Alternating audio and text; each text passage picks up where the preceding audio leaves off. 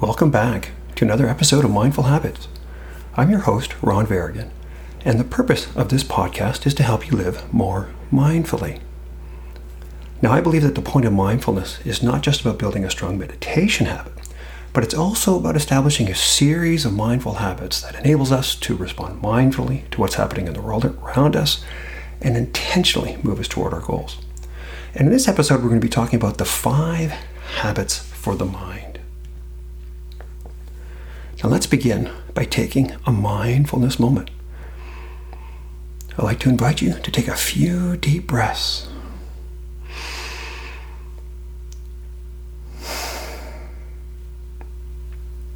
Shift your attention from whatever you're doing prior to this and give yourself this gift of this moment of calm.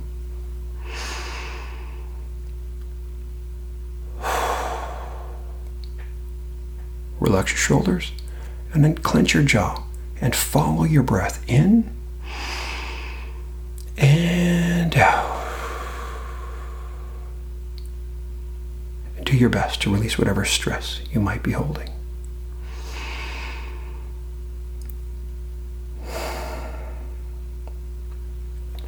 And tune into your heart and take a moment to be grateful during these challenging times and become fully present.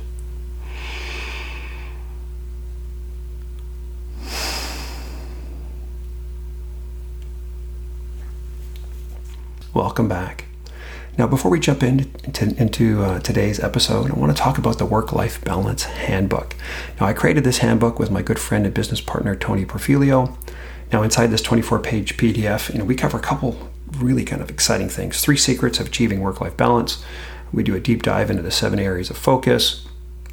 I'll give you a wheel of life, a blank template for completing your own self-assessment, and suggestions on over 100 mindful habits, and all associated into the 7 areas of focus. Now, if you're interested in downloading this free resource, head over to worklifehandbook.com. That's worklifehandbook.com to learn more. So this thing called work-life balance. So in the last few episodes, we've been talking about work-life balance. I shared the 3 secrets of work-life balance, the 5 roadblocks that prevent people from achieving this, this work-life balance thing. Done an overview of the 7 areas of work-life balance. So we talked about the mind, the body, emotions, work, money, relationships, and fun. And I thought it'd be interesting, in the next few episodes, we can explore each of the 7 areas and kind of share suggestions on how you might be able to apply it in your life. And today we're going to talk about my top 5 habit recommendations for the mind. Now, just as habits for the mind, or even if you take a look into these areas, we don't do habits for the sake of habits, right? So we do habits to improve our lives. So as we explore, this particular area, your homework that I'm going to ask you at the end is, there's lots of things that I'm going to be covering off, but I want you to get clear on what your objective is, because that's really any sort of habit. What are you trying to accomplish, right? So get clear on your goal, your objective. Second, you want to identify the habits that are going to move you toward that goal, right? So once again, we don't do habits for the sake of habits. We do them to achieve a particular goal. And third, I'm going to ask you to experiment. These are habits. These are the ones that work for me. They may or may not work for you. You got to kind of experiment with the various habits until you discover what works for you. Okay, so with that in mind, let's talk about the mind. When you think about the objective for the mind, are you trying to be more self-aware? Or maybe you try improving the quality of your thoughts? Maybe you're trying to, quiet the inner critic.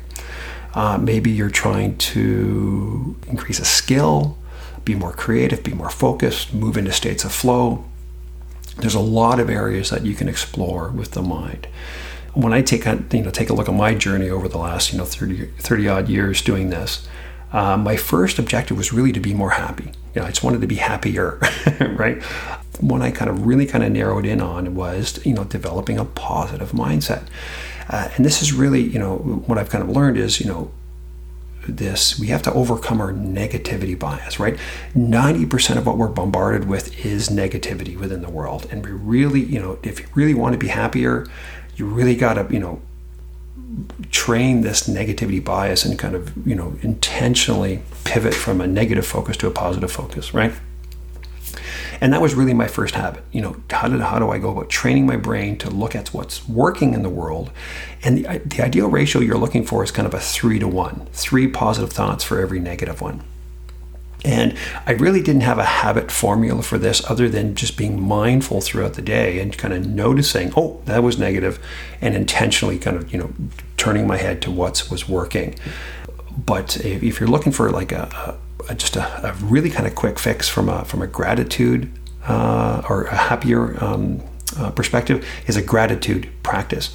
Now, if you just do this once a week, identifying 5 things that are going well within your life, studies show that this will make you 25% happier of those that don't practice a gratitude practice. And it's a great way to shift that focus from what's not working to what is working. So my first habit recommendation is a regular gratitude practice. Now, my second objective was to be smarter, right? I wanted to, learn a lot of different things. Really kind of do this, you got to shift from a fixed mindset to a growth mindset. Now, I really didn't like school. My love of learning didn't really start till after I graduated.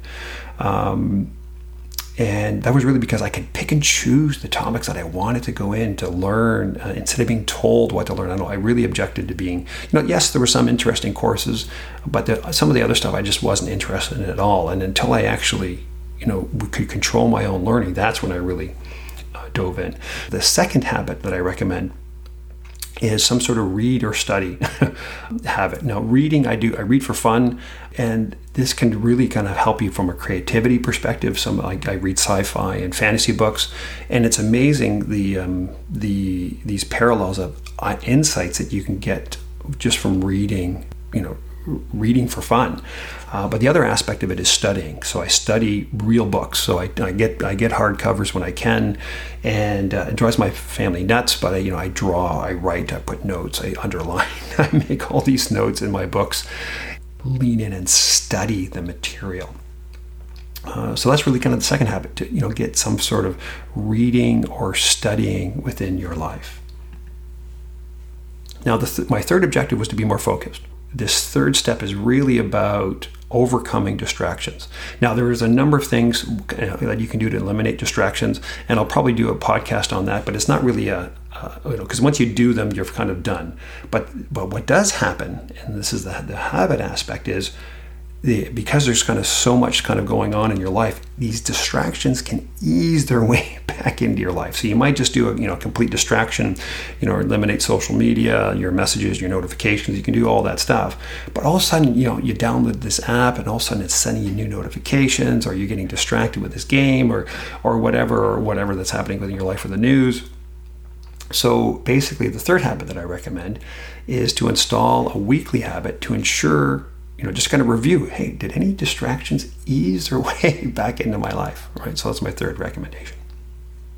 Now, my fourth and fifth objective was what I call mind the gap. And this is really 2 parts. So there's widen the gap and close the gap. So let's look at the first one. So widen the gap.